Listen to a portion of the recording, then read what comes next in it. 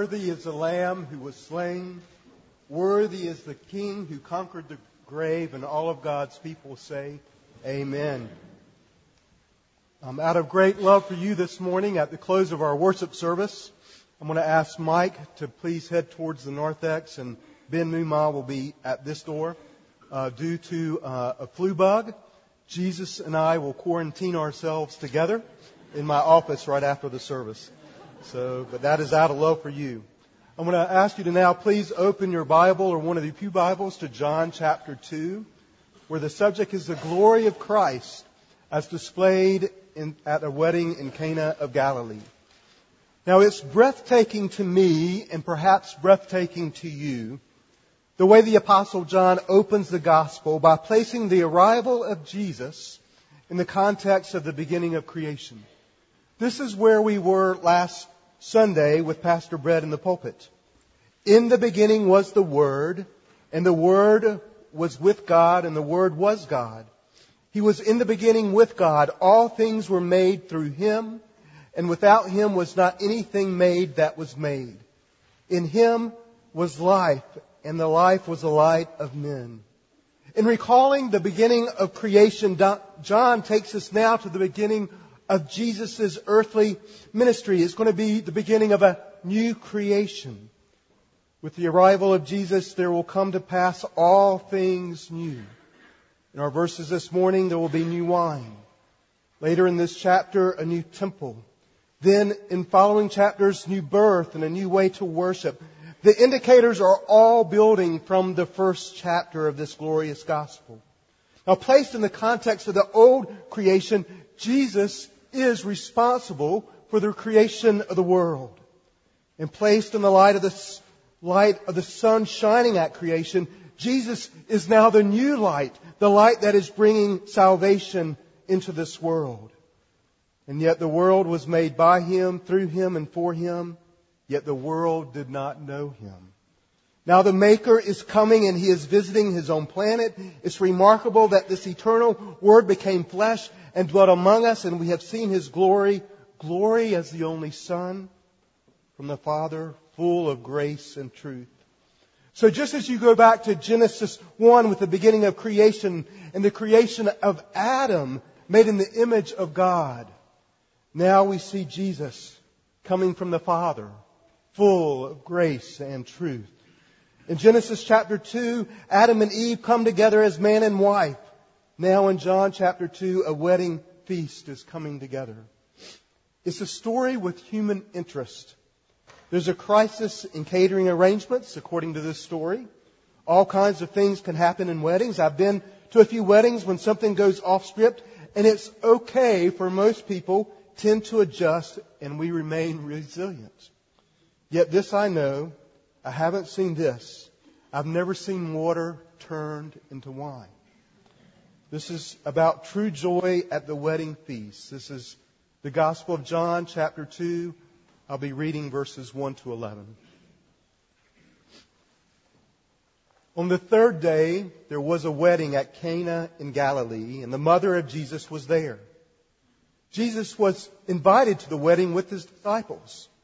When the wine ran out, the mother of Jesus said to Him, "They have no wine."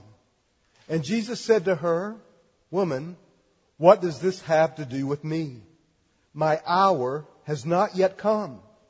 His mother said to the servants, "Do whatever He tells you." Now there were 6 stone water jars. They were for the Jewish rites of purification, each holding 20 or 30 gallons. Jesus said to the servants, "Fill the jars with water." And they filled them up to the brim. And He said to them, "Now draw some out and take it to the master of the feast." So they took it. When the master of the feast tasted the water now become wine and did not know where it came from, though the servants who had drawn the water knew, the master of the feast called the bridegroom and said to him, "Everyone serves the good wine first, and when people have drunk freely, then the poor wine. But you have kept the good wine until now." This, the first of His signs, Jesus did at Cana in Galilee and manifested His glory, and His disciples believed in Him. Let us pray.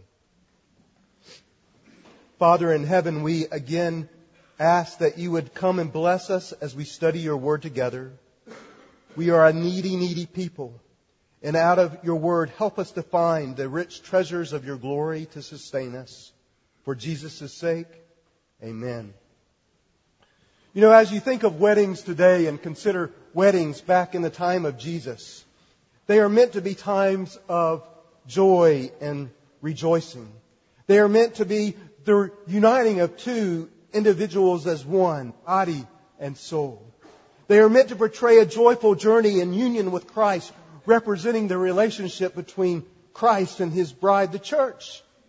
Necessary to true joy at the wedding feast, our text takes us beyond human relationship into our living, abiding relationship with Jesus Christ. For Jesus will later say in John chapter 15, "These things have I spoken to you, that my joy may be in you and that your joy may be full." Jesus wants His joy to be in us and for our joy to be made full. This is so similar to our vision, that our world may know the love of Christ and be filled with all the fullness of God.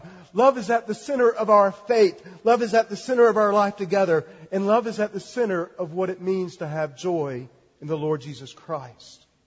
We pray that we would be filled with all the fullness of God, and in that feeling, the privilege for every believer is that we would have true joy.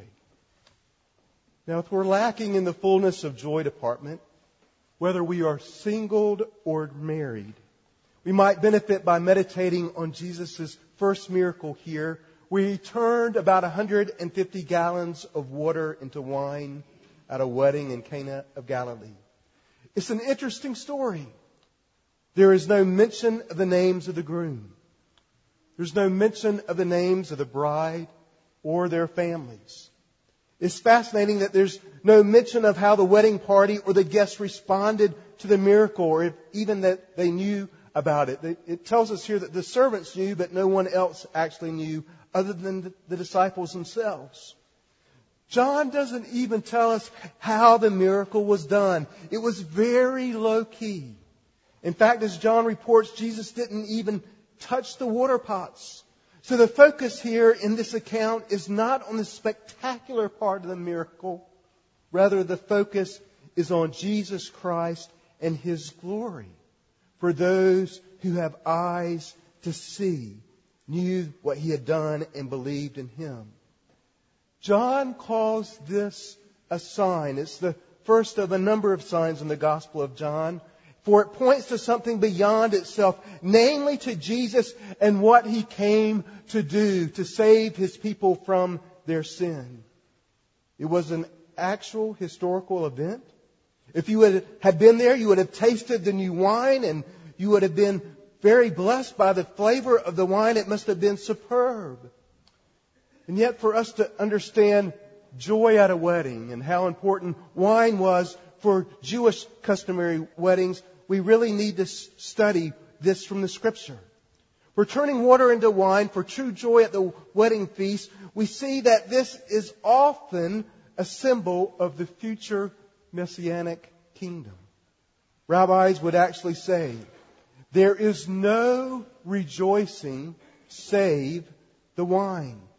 Now, this is cited by Leon Morris in his Gospel according to John, but he adds the note that this did not mean that there was any permission for overindulgence, which was strongly condemned. So as we think about wine here as central to the story, please follow your conscience. Do not allow wine to be a stumbling block to your brother or sister or to be an element of abuse. But in the Bible, and again, this is important to understand what this is telling us here in this word. Wine is associated with joy and gladness. We see this in the Psalms and in the book of Judges.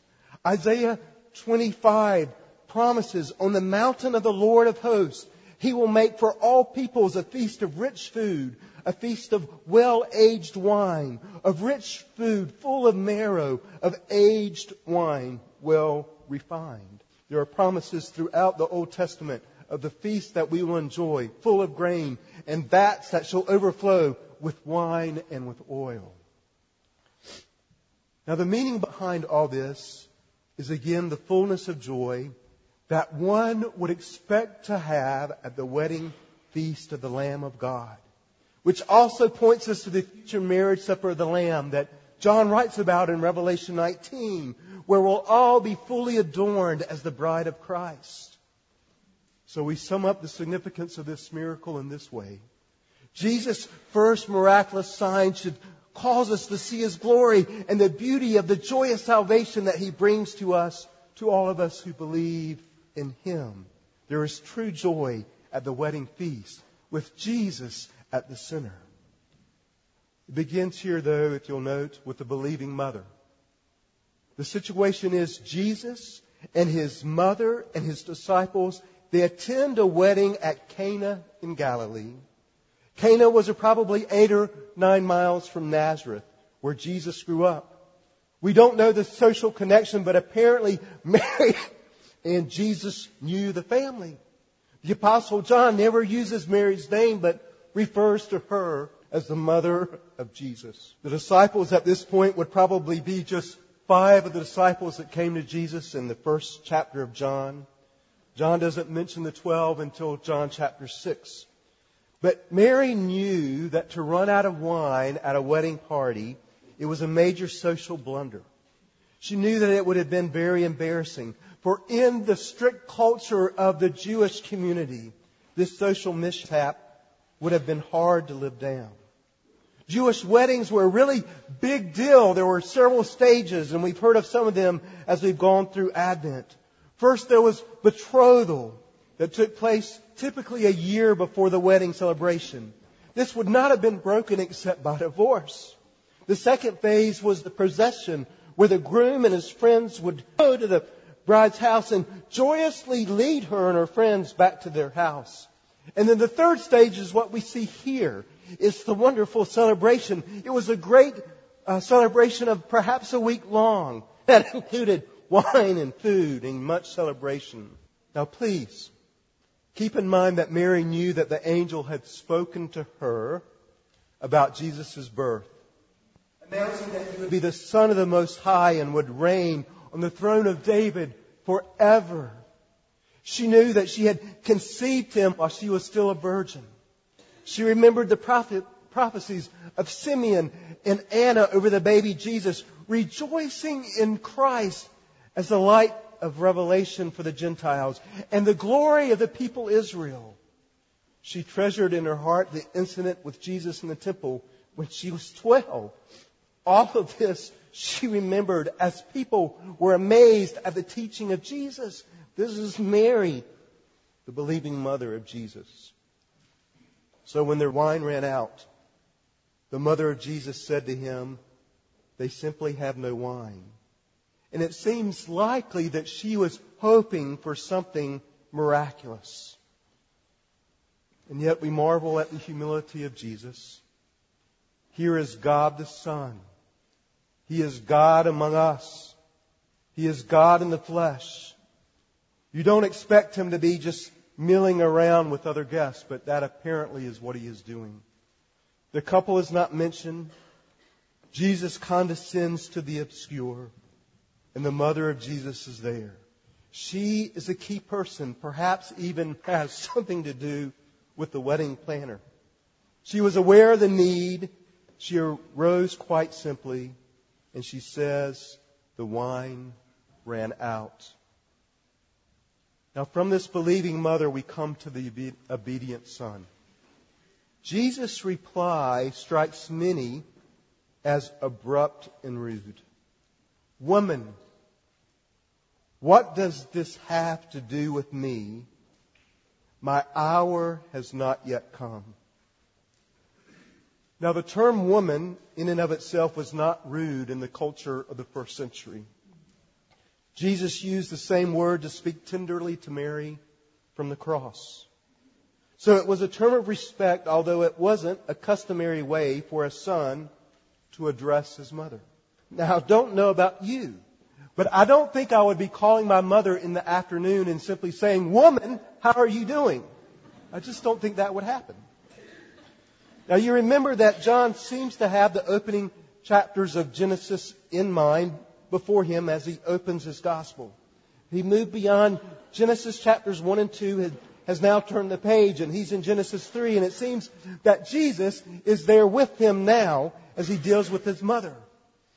And so I ask the question, what's so significant about Genesis 3 and Jesus calling his mother woman? Well, there's a great redemptive story unfolding. The first gospel promise comes to us in Genesis 3:15, that the seed of the woman will crush the head of Satan. Do you see what this means for Mary? She is that woman of promise from Genesis 3:15, and Jesus is that seed that has come into the world to crush the head of our enemy. Jesus is saying, I'm not just your son. I am the son. I am the son of promise. I am the fulfillment of Genesis 3:15. Now the next phrase here, though, in this verse is a Hebrew idiom. What to me and to you. I think the English translation is smoother. What does this have to do with me? Now in the Gospels on several occasions, the demons address Jesus with these very words. They are meant to put some distance between two parties. What do you and I have in common so far as the matter at hand is concerned? Jesus is placing some distance between he and his mother because he's beginning to really understand that he has to follow the will of his Father in heaven. He will be obedient to his call, that is for the purpose that God has sent him to do. Why did he place this distance here? It's because my hour has not yet come. My hour has not yet come. His hour, dear family of God, in the Gospel of John, is the hour of his death, when he will die for sinners and make purification for sins. We see this consistently in the Gospel of John. In John chapter 7, they were seeking to arrest him, but no one laid a hand on him because his hour had not yet come. Then in John chapter 8, no one arrested him because his hour, his time of death on the cross had not yet come. And yet as he entered into Jerusalem in the triumphant procession, he realizes what was about to occur. So he says, now my soul is troubled. And what shall I say? Father, save me from this hour. But for this purpose, I have come to this hour. And then finally, as he's getting closer to the time of his death, Jesus proclaims, the hour has come for the Son of Man to be glorified. Truly, truly, I say to you, unless a grain of wheat falls into the earth and dies, it remains alone. But if it dies, it bears much fruit. Dear family, do you see what's happening here? Even at this wedding feast with the Lamb of God, Jesus' hour was the hour of his death, when the Lamb of God would take away the sin of the world. This would be the ultimate purification, as John has told us in 1 John. But if we walk in the light as he is in the light, we have fellowship with one another, and the blood of Jesus, his Son, cleanses us from all sin. Now here in John 2, Jesus denies Mary's request, but then he fulfills it on his own terms, more discreetly and behind the scenes, to the point in his own ministry that it is now beginning to really unfold. Mary must have taken some hope for his answer, because he tells his servants, whatever he says, you do. You know, that's not bad advice for any situation, where whatever Jesus tells you to do, simply go and do it. This is important on this Sanctity of Life Sunday, as we affirm the sanctity of life for all human life, from conception in the womb to the moment that God calls us home. We value, we respect, we fight with God's grace and power for the dignity of life. And we know the great love and forgiveness of Jesus Christ whenever we fall short. But notice Mary's example toward the obedient Son, obedient to the Father. Mary knew to flee to Jesus. This is what she did. When the problem arose, Mary took it to the Lord. This is exactly what we need to do, dear family of God. And Mary knew to follow his commands and told others to do so as well. This is the only command ever issued by Mary in the Bible, I believe.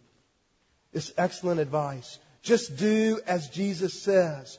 When problems arise, when troubles toss our lives, the best thing we can do is simply to flee to Jesus and then do as Jesus calls us to do. So what does He call us to do? Come unto me, all you who are laden, and I will give you rest. Humble yourselves under the mighty hand of God. Cast all your anxieties upon me. Let not your hearts be troubled. Believe in God, believe also in me. For Jesus is calling us to trust Him and to know that He is the way to the Father. And this leads us to our final point, which is the glorious Lord. Jesus tells the servants to do something with these purification jars. Jesus said to the servants, fill the jars with water, and they filled them up to the brim. You hear that?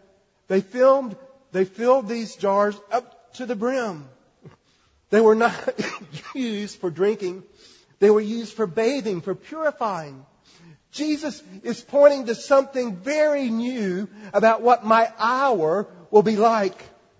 I will take the purification rituals of Israel, Jesus is saying, and replace them with a decisively new way of purification, namely with my blood.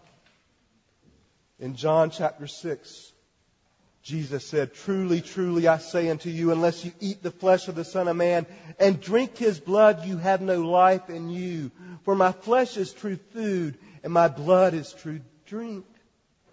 This is the glory of Christ in giving us the sign. It's acted out as a parable of how His own death, His own blood, His hour will be final, decisive, the ultimate purification for sins. Then, dear family, there is no ritual anymore for cleansing. There is one way to be clean before God. John says it plainly in Revelation chapter 7. They have washed their robes and made them white in the blood of the Lamb. The glory of Jesus is that He alone, once and for all, will be making purification for sins through His blood. You don't turn to ritual. You turn to Jesus. And listen to the comment of the master of the feast. Are you ready? Everyone serves the good wine first, and when the people have drunk freely, then the poor wine. But you have kept the good wine until now. And what does that say? Well, it says something wonderful, dear family. That everything that Jesus does is the very best. All that was wine at the wedding ceremony. That's all it was, but it points to something far greater. Some of you are saying, so what if the wine ran out of wine? Maybe it's a good thing. Maybe that's where you are. But don't stay there because you'll miss the point of the Scripture this morning. Move beyond that. See the beauty and blessedness that with Christ and what He does time and time again, it is the very best for you and for me. The salvation He gives is the very best. The garments of righteousness which He gives to us to wear are the very best. It's astonishing. Maybe you have a problem with the extravagance of 180 gallons of wine. You know, that was a lot of wine, much more than what we need here in this room. But do you see the point? The sheer extravagance of what Christ Jesus has done for us. That's what it means to belong to the kingdom of God. That's what it means to be in union with Jesus Christ. That's what it means to have your sins forgiven and to have peace with the Lord. That's true joy at the wedding feast. You're experiencing the extravagance that Jesus bestows. And if you're lacking in the joy department this morning, ponder the glory of Christ. For perhaps one reason that Jesus is acting so strangely and abruptly is that He knows how this joy will come to us. The only way this joy will come to us is through His hour. At the wedding feast, people are singing and laughing, sipping the wine, joyful celebration as it's intended to be. The only way, though, that we drink the cup of His joy is that Jesus must drink the cup of God's wrath. Jesus knew it. He is sitting there as they are sipping the joy. He is sipping the reality of what He would do through His sorrow. He would make the wine through the purification jars. This is the only way His blood would purify. Wine and blood poured out at the cross for the forgiveness of sin, that we might have joyful life to the brim, to the full. He's calling the only way to enter into my joy is through my blood. My blood must cleanse you. And what will you say in response? By His grace and love, He is worth pursuing, knowing His invitation to the marriage supper of the Lamb, where you, beloved church, are dearly accepted. You are the dearly loved and adored, the beautiful bride of Christ. Let us pray.